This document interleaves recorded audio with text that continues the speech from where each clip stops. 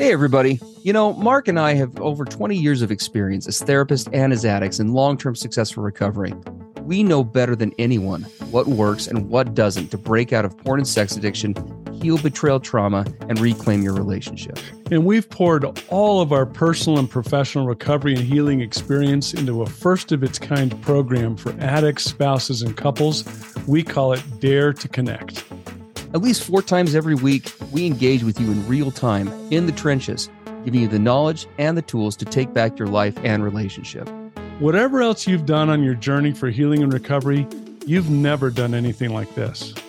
Mark and I, we've made all the mistakes, so you don't have to. Don't reinvent the wheel.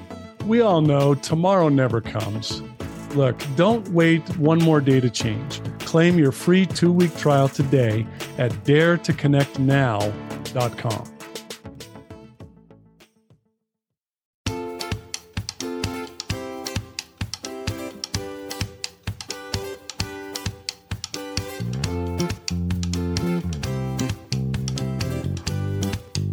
Hey everybody, I'm Steve Moore. And I'm Mark Castleman. We know the pain and heartbreak of porn and sex addiction. And we know the triumph of breaking completely free. Every day, we help our clients find hope and healing. Join us in the fight to take back your life, your marriage, and be stronger than ever. This is the PBSC Squared podcast.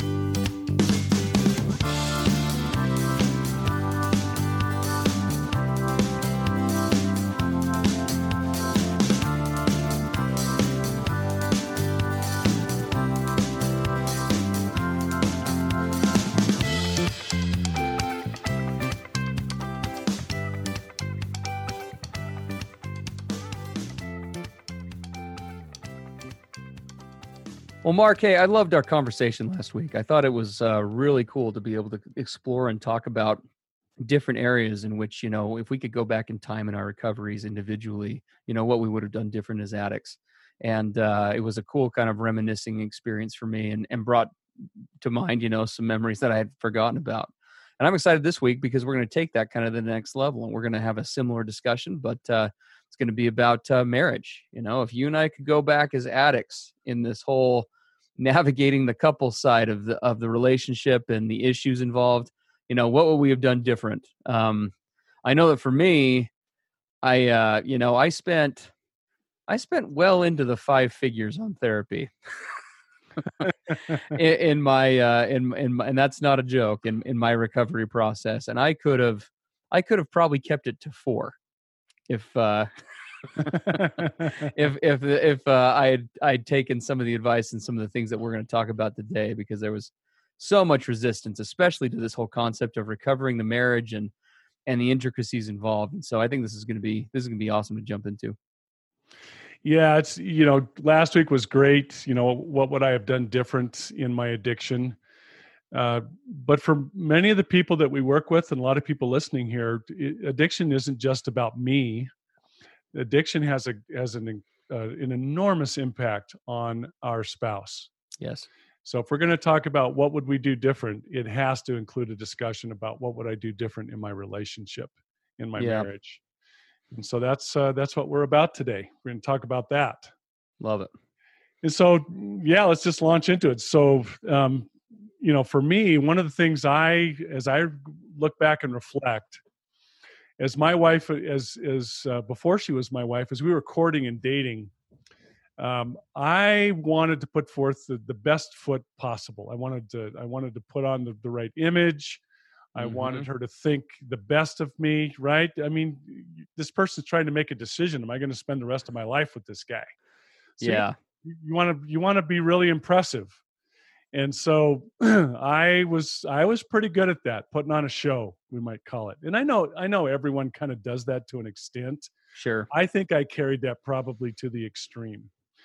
And today, as my wife and I are in a really super healthy place. But as we look back, we can joke about that now.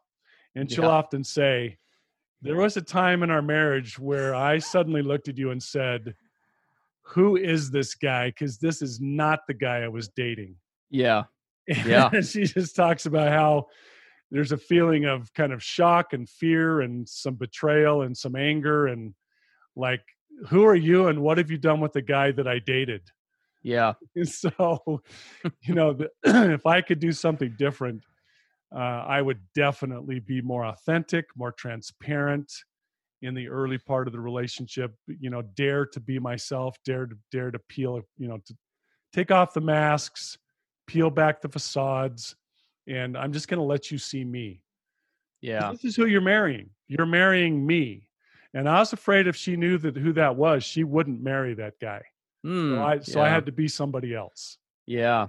Well, in my history with that was a little bit different from yours, as you know. I actually was pretty open with my wife about what we were dealing with, in terms of, I disclosed to her I had a pornography problem and things, but while we were still dating, which is, I think I've said before, probably one of the only good things I did about recovery before really getting into it, in a serious way. But even as I was open about it, right, and as transparent as I could be, I had no idea what the crap I was really dealing with. Neither one of us did. We went into this whole thing terribly naive, thinking that we had this little issue that was going to be pretty easy to overcome, and et cetera, et cetera. And for the first while in our marriage, for the first year and a half, there were no issues. I didn't have any issues with the addiction, largely due to like that novelty, right, of getting a sexual fix or a sexual release, in other ways. But just like you and I've talked about, at the end of the day, this addiction has very little to do with sex. And, little by little, that thing just reared its head and came back in. And my wife started expressing the same things like, what happened? Except it was, our first year of marriage was great. Like, what's going on? Like, this is just weird. And no husband, I think, wants to hear from their wife. Nobody wants to hear their spouse express buyer's remorse, Yeah, right. about the about the marriage. It's one of the hardest things to hear. And so I'm excited we're jumping into this stuff because, hopefully, you men and women out there who are listening, you won't have to reinvent the wheel quite as much as Mark and I have had to do. Yeah, we can save you years or decades of trauma and strife in your marriage relationship. If you take a lesson from us and a lot of people that we've worked with. So along with that, I would have been much more authentic and transparent and dared to show my wife the real me as we Yeah. started to make commitments to each other. Another thing that I think about as I look back is I was raised in a culture where a man does things himself. You pull Yeah. yourself up by your bootstraps. You handle it. You Yeah. don't get all touchy feely and start to express all of these deep down emotions and fears and all this other. What is all that anyway? I mean, the joke we often have for a guy, there's only three emotions that exist in the world, right? You're either mad, sad, or glad, and there isn't anything else, and nothing else matters anyway. Yeah. And so I just had this thing where I had to handle whatever hard things came up. You handle them yourself. Yeah. And that was what was modeled to me by, the stepdads that kind of raised me. They were kind of these macho guys, and you just got the job done, and you didn't Yeah. engage other people in it. So I would definitely have tried to get help for that attitude and learned that me alone is not nearly, not even remotely close to as powerful as this concept of we together. But I didn't know how to do that. I just knew when Yeah. things got tough, you hunkered down, you isolated, you gritted your teeth, you clenched your fists, and you just did what you had to do. And Yeah. that was very distancing from my wife. She knew something was going on, but I wouldn't talk about it. I wouldn't be totally honest or transparent. She just knew that suddenly Mark's mood has changed. Suddenly he's down. He's closed off. What's going on? I don't know, but something's wrong. Yeah. And I just didn't include her or anyone. I just tried, quote, to handle it. Yeah, absolutely. Well, and for me, it was kind of a similar upbringing, and then you couple it with the culture that you and I have been raised in many respects. This idea of, it already is kind of a cultural thing, in a conservative Christian culture of, you know, I'm the one who made the mistake. It's my problem to fix it, right? And then that gets amplified with this whole man's man concept. Not only is it my problem and it's my job to fix it, I can't even have emotions about it. It's just handle it, right? And I've got to be kind of like the emotional and physical and whatever else, like SEAL Team 6 in my marriage, and just, tackle it all on my own kind of a thing. Yeah. And yeah, I mean, it's that knight in shining armor complex, right? Because that was the struggle for me, as I was in the marriage. It was kind of a mix of what you're describing, and then also this idea of, like, my job is to be my wife's protector, right?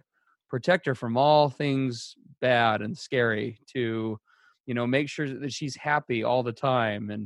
And a lot of guys I know can resonate with that. And if you've been listening to our podcast for a while now, sounds a little like codependency,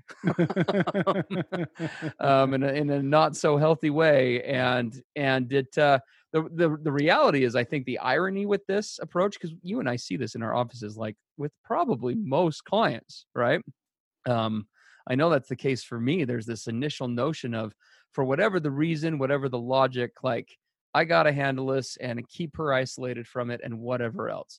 Now, to be fair, I think that I will own the fact that for me, that in part was also an excuse, right? Not to have to get really vulnerable. But there was that legitimate piece that's just like, it's not okay to make mistakes. This is not her problem. And the issue with that is, the irony is, what we're doing out of a place of love is actually the thing that is going to end the marriage quicker than probably the acting out in many cases. Yeah. Right? As you and I've talked about, I've worked with hundreds of women by this point in my career. And I can tell you that hands down, I hear that across the board all the time. The sex piece bothers me, but it's not knowing who this guy is. Kind of going back to what you were saying, right? I feel like I'm just married to a stranger. I had one wife kind of tell me, more or less, when my husband comes home, I can almost envision in my mind, it's like we're just spinning the wheel of fortune wheel to see what kind of comes up, Yeah. Who's coming in the door? I don't know who it is. And that actually is much more traumatizing than this addict piece. Yeah. I mean, it's the same thing for me. There was the part of me that was so ashamed and didn't want anyone to know about this. So I kept it hidden and isolated and stealthy. But there was a really legitimate side to me. And I think this is the case for nearly every guy. I really didn't want to hurt my wife. Yes. And, when you do, quote, come clean and divulge something, this hurt look, this painful, dejected look on your wife's face is just enough to kill you. And I would just be, I can't do that to her again. Mm-hmm. And so, yeah, it's legitimate in not wanting to hurt her. But like you said, there was also part of me, that little ego addict brain, that was a convenient excuse. Yes. to not divulge and get help and, get real about this. So it's this strange mix, this strange paradox. I don't want to hurt her. Oh, it just kills me to see the pain in her face. But then I go out and do the very things that hurt her. Yeah. And that's why we call addiction insanity. It doesn't make sense. So absolutely. No, you're absolutely right. Even when you walk a wife through that process, right, in that line of mental thinking, they'll say, I guess I could see how that maybe could happen. It just sounds really odd to me. Wait, you didn't want to hurt me, but then you went and did what? Sure. Absolutely. There's a whole dichotomy there. Well, let's talk about how to alleviate this then, because I mean, obviously, I think most of our listeners can at least our male listeners or our addict listeners can definitely resonate to this concept. How do we shift that and make that shift quicker? I mean, I can tell you that for me, again, going back to this, spending so much more on therapy than I needed to. I unfortunately was so close-minded to this idea of being vulnerable and open that I really, that first probably 6 months of meeting with my therapist was basically just paying him to strip down my armor, right? And that was everything from the shame, right, which we're going to talk about here in a little bit, to to just this whole line of cultural thinking that we had hardwired into us, right? To even to be able to even get to a place where we're actually going to do therapy. Like there was Yes. kind of it's sort of like an emotional remodel of a house. That first 6 months was just tearing out the crap so we could actually get to work on doing something different. And I think that there are a lot of pieces to that. And I know these bullet points we've got are going to kind of bleed one into the other. And I'm curious to hear your thought on, I mean, what's a good first step for these guys to be able to do what we're talking about, to be able to start breaking that down?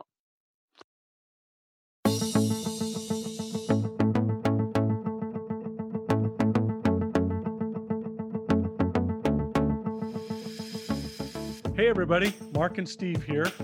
Are you looking to take your recovery and your marriage to the next level? We work with individuals and couples one-on-one. With both in-person and online therapy options, you have access to the experts anytime, anywhere. To learn more, visit us at pbscpodcast.com.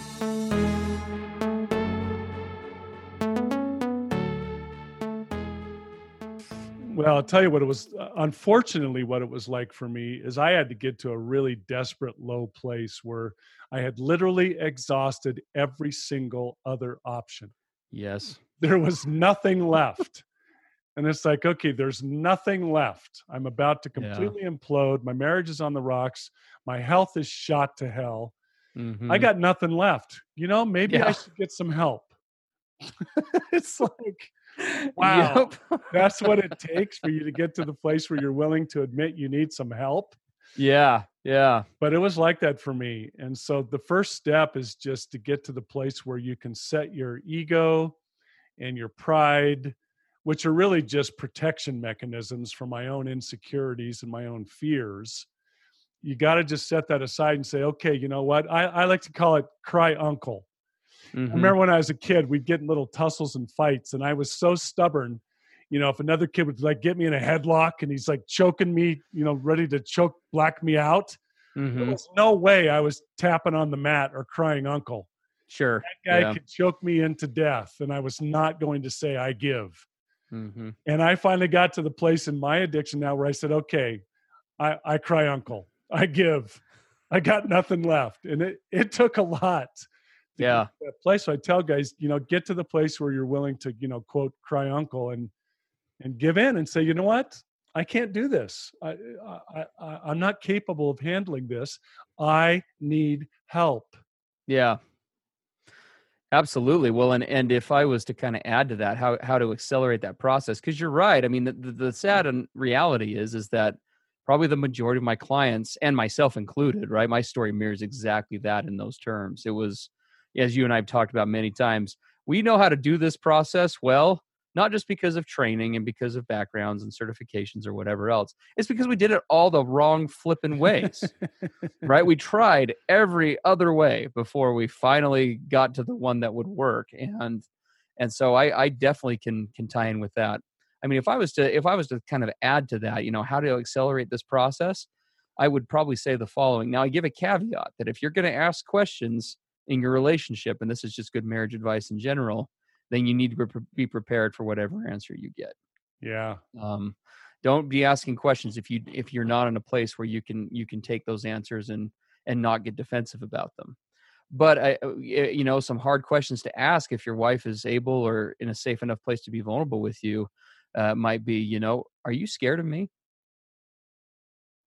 That's a hard question to ask, but I hear from a lot of wives, they are scared of their husbands.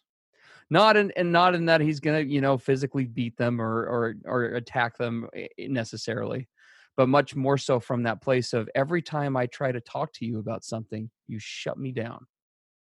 Every single time, in a variety of ways, right? And I just feel like every time I try to say something or contribute something or express something, it's just I run into this imaginary, invisible, but very present, like cinder block wall that I just cannot get past. Right. Yeah. And I think that brings up this concept of, getting behind the anger, Yes. in addiction. I know that anger or resentment looks like a lot of different things for different guys. Some guys, they shut down.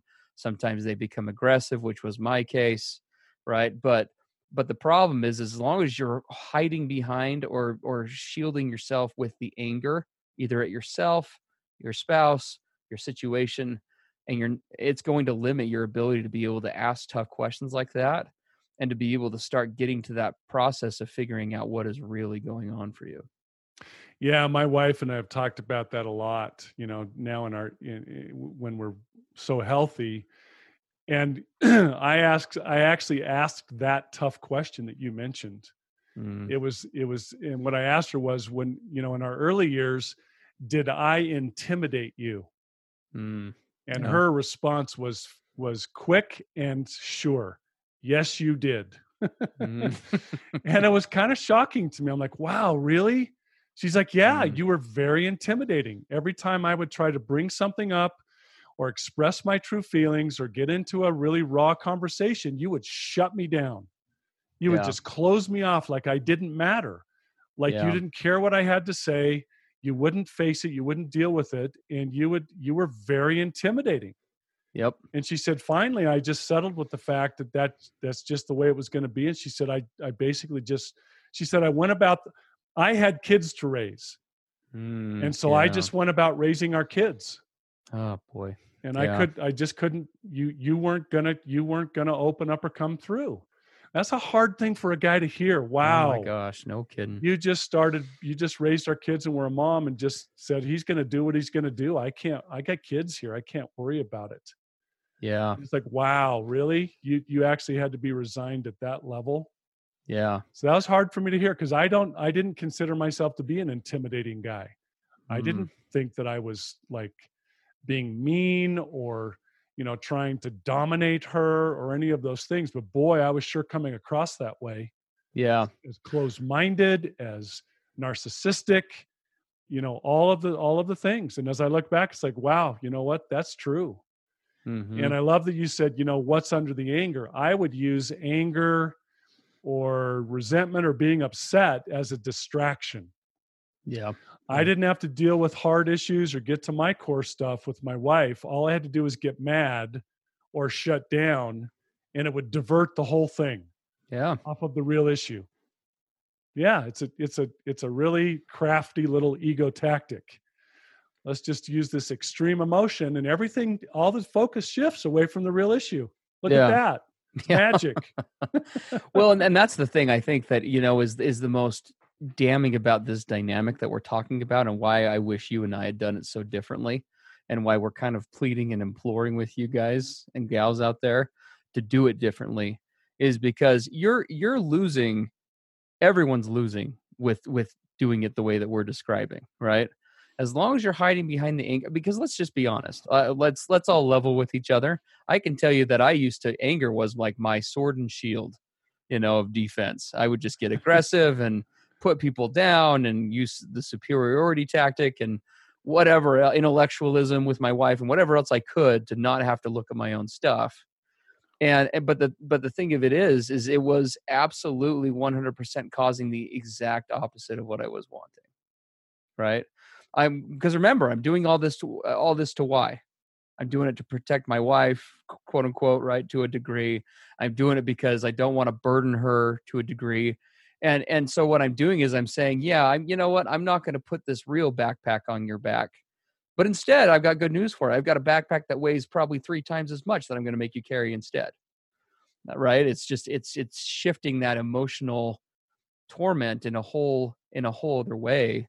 Um and so you not only are you not I don't know how else to say this. Not only are you trying to stop acting out, right? So you're losing, you're having to get rid of your coping mechanism. Not only are you trying to recover, right? And do this alone, which again, let's be honest, being angry is exhausting. Yeah. It's exhausting. It just it will, I mean, I can speak to personal experience with that. Holding up that wall all the time was exhausting.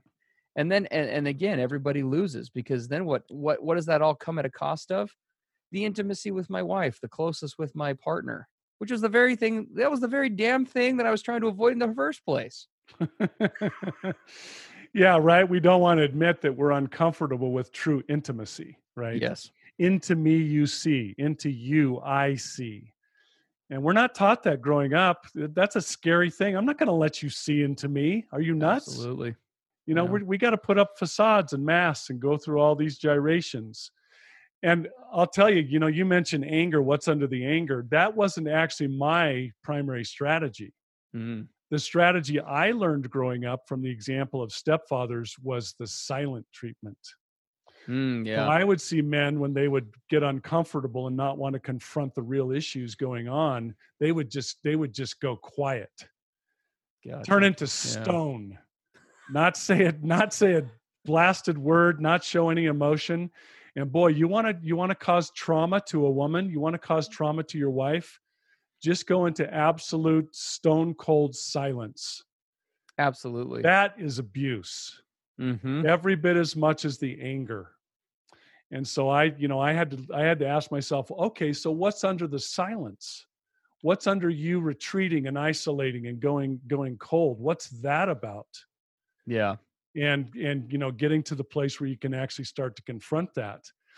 And before this podcast, you and I talked about this next concept that we have on our list, which ties in perfectly with this. It's about getting into the place in your marriage, and this is what we both agreed we would have done different, becoming comfortable with the uncomfortable. Yep. And it's such a power, you know, we could do like 10 podcasts just on that topic alone. Mm-hmm. But getting to the place where I'm willing to sit in the crap. I'm willing to get down in the ashes with you, with all the things that we were taught you don't talk about, you don't confront, right?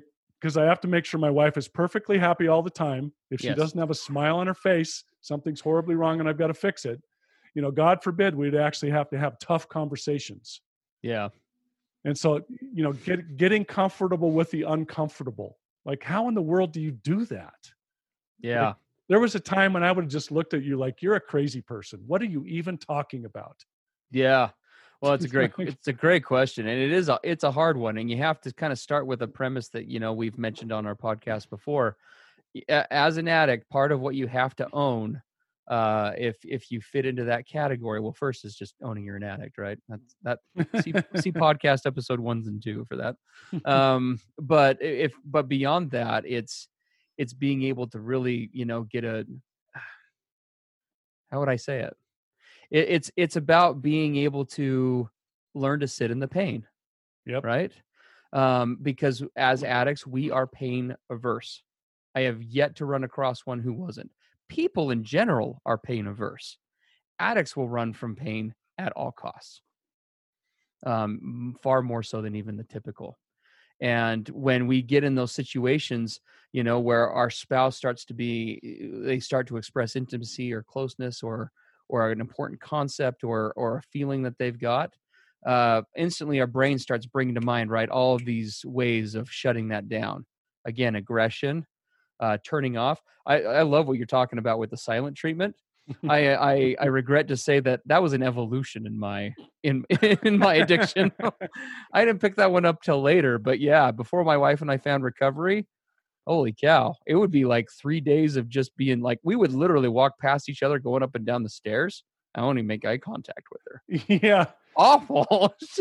Yeah, I call that married singles. Yes, absolutely. It wasn't even roommates. It was just, it was two people pretending like they both live single in the home. And if you're talking about getting uncomfortable, it is learning about, it is practicing. I think initially where that starts is just practicing it. Setting yourself up, sitting yourself down with a conversation and you know, using some coping skills. Again, this is where therapy becomes so important because it does take some work to be able to get to this point. But even with just little things, start not immediately responding to what your spouse says, right? We're so reactive as addicts. It's just like, you know, to anything. It's not just to this anger stuff, it's to the triggers themselves, right? We're almost like impulsive with it.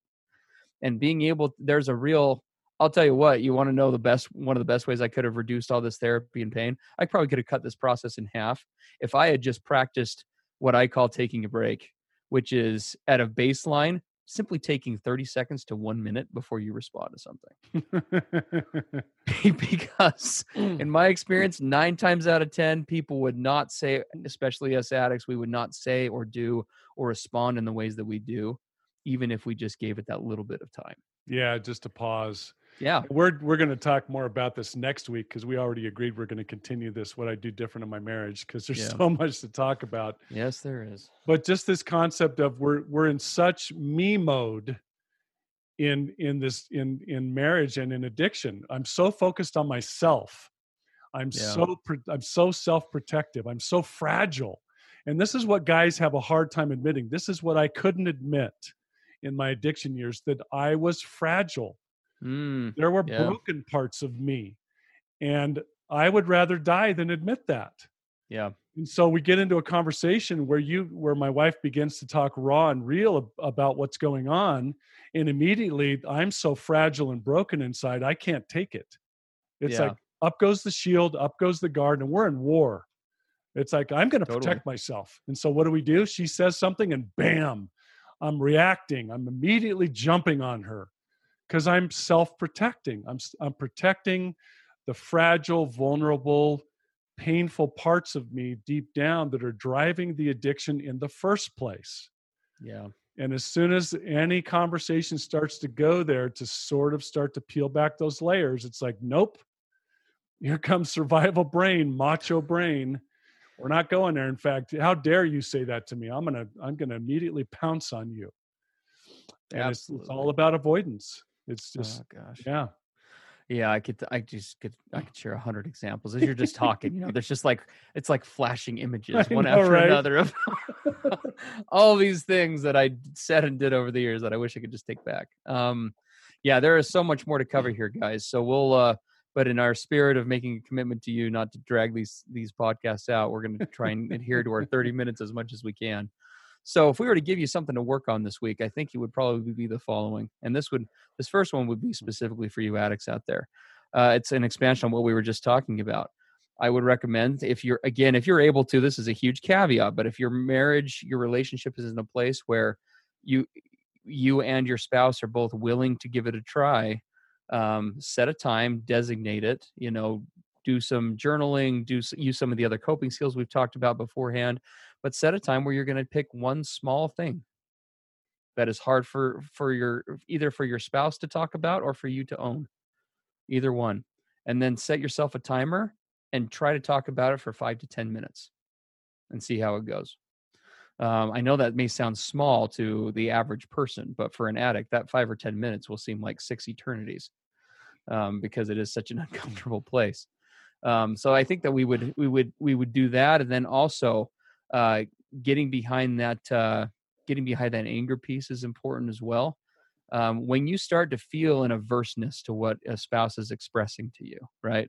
Be it her own ideas, her own emotions, her own thoughts, and it doesn't even have to be around recovery, right? When you start feeling that averseness, start just paying attention to that. Start utilizing that mindfulness concept that we've talked about, and include that in your journaling, right? Like, my wife is talking about, there's a recipe I really want to make for dinner. Why is that pissing me off? Like, I'm, like, what about that is it? I mean, I think a lot of what you're going to find is that in many ways it boils back to that insecurity that Mark alluded to. And we'll talk more about that next week as well. Yeah. I like that assignment for everybody, to don't pick the big giant firestorm issues. No. We're going to sit down and talk about the really big stuff. Just pick something small, some little disagreement or something that irks you, or, and then when you do sit down, as Steve says, to just talk about it for 5 or 10 minutes, do adhere to some really basic little principles. In other words, don't talk over each other.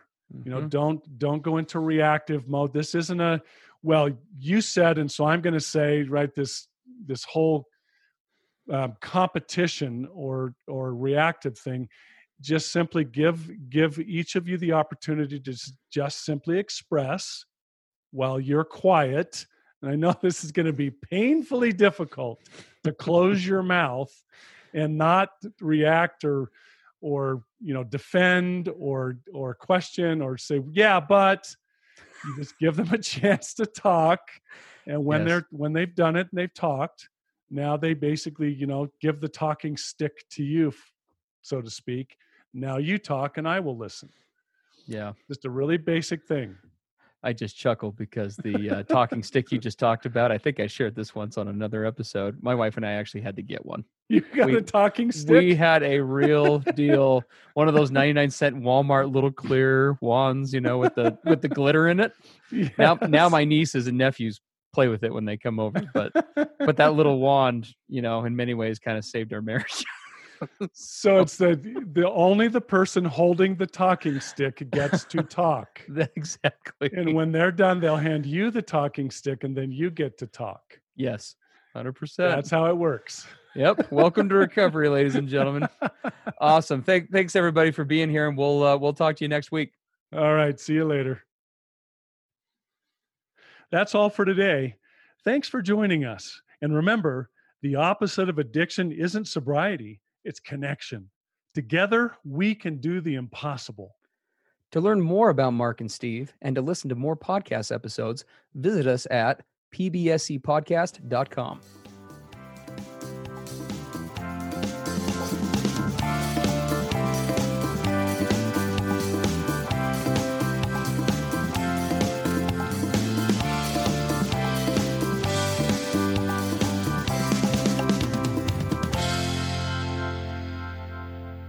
Everything expressed on the PBSC podcast are the opinions of the hosts and the participants and is for informational and educational purposes only.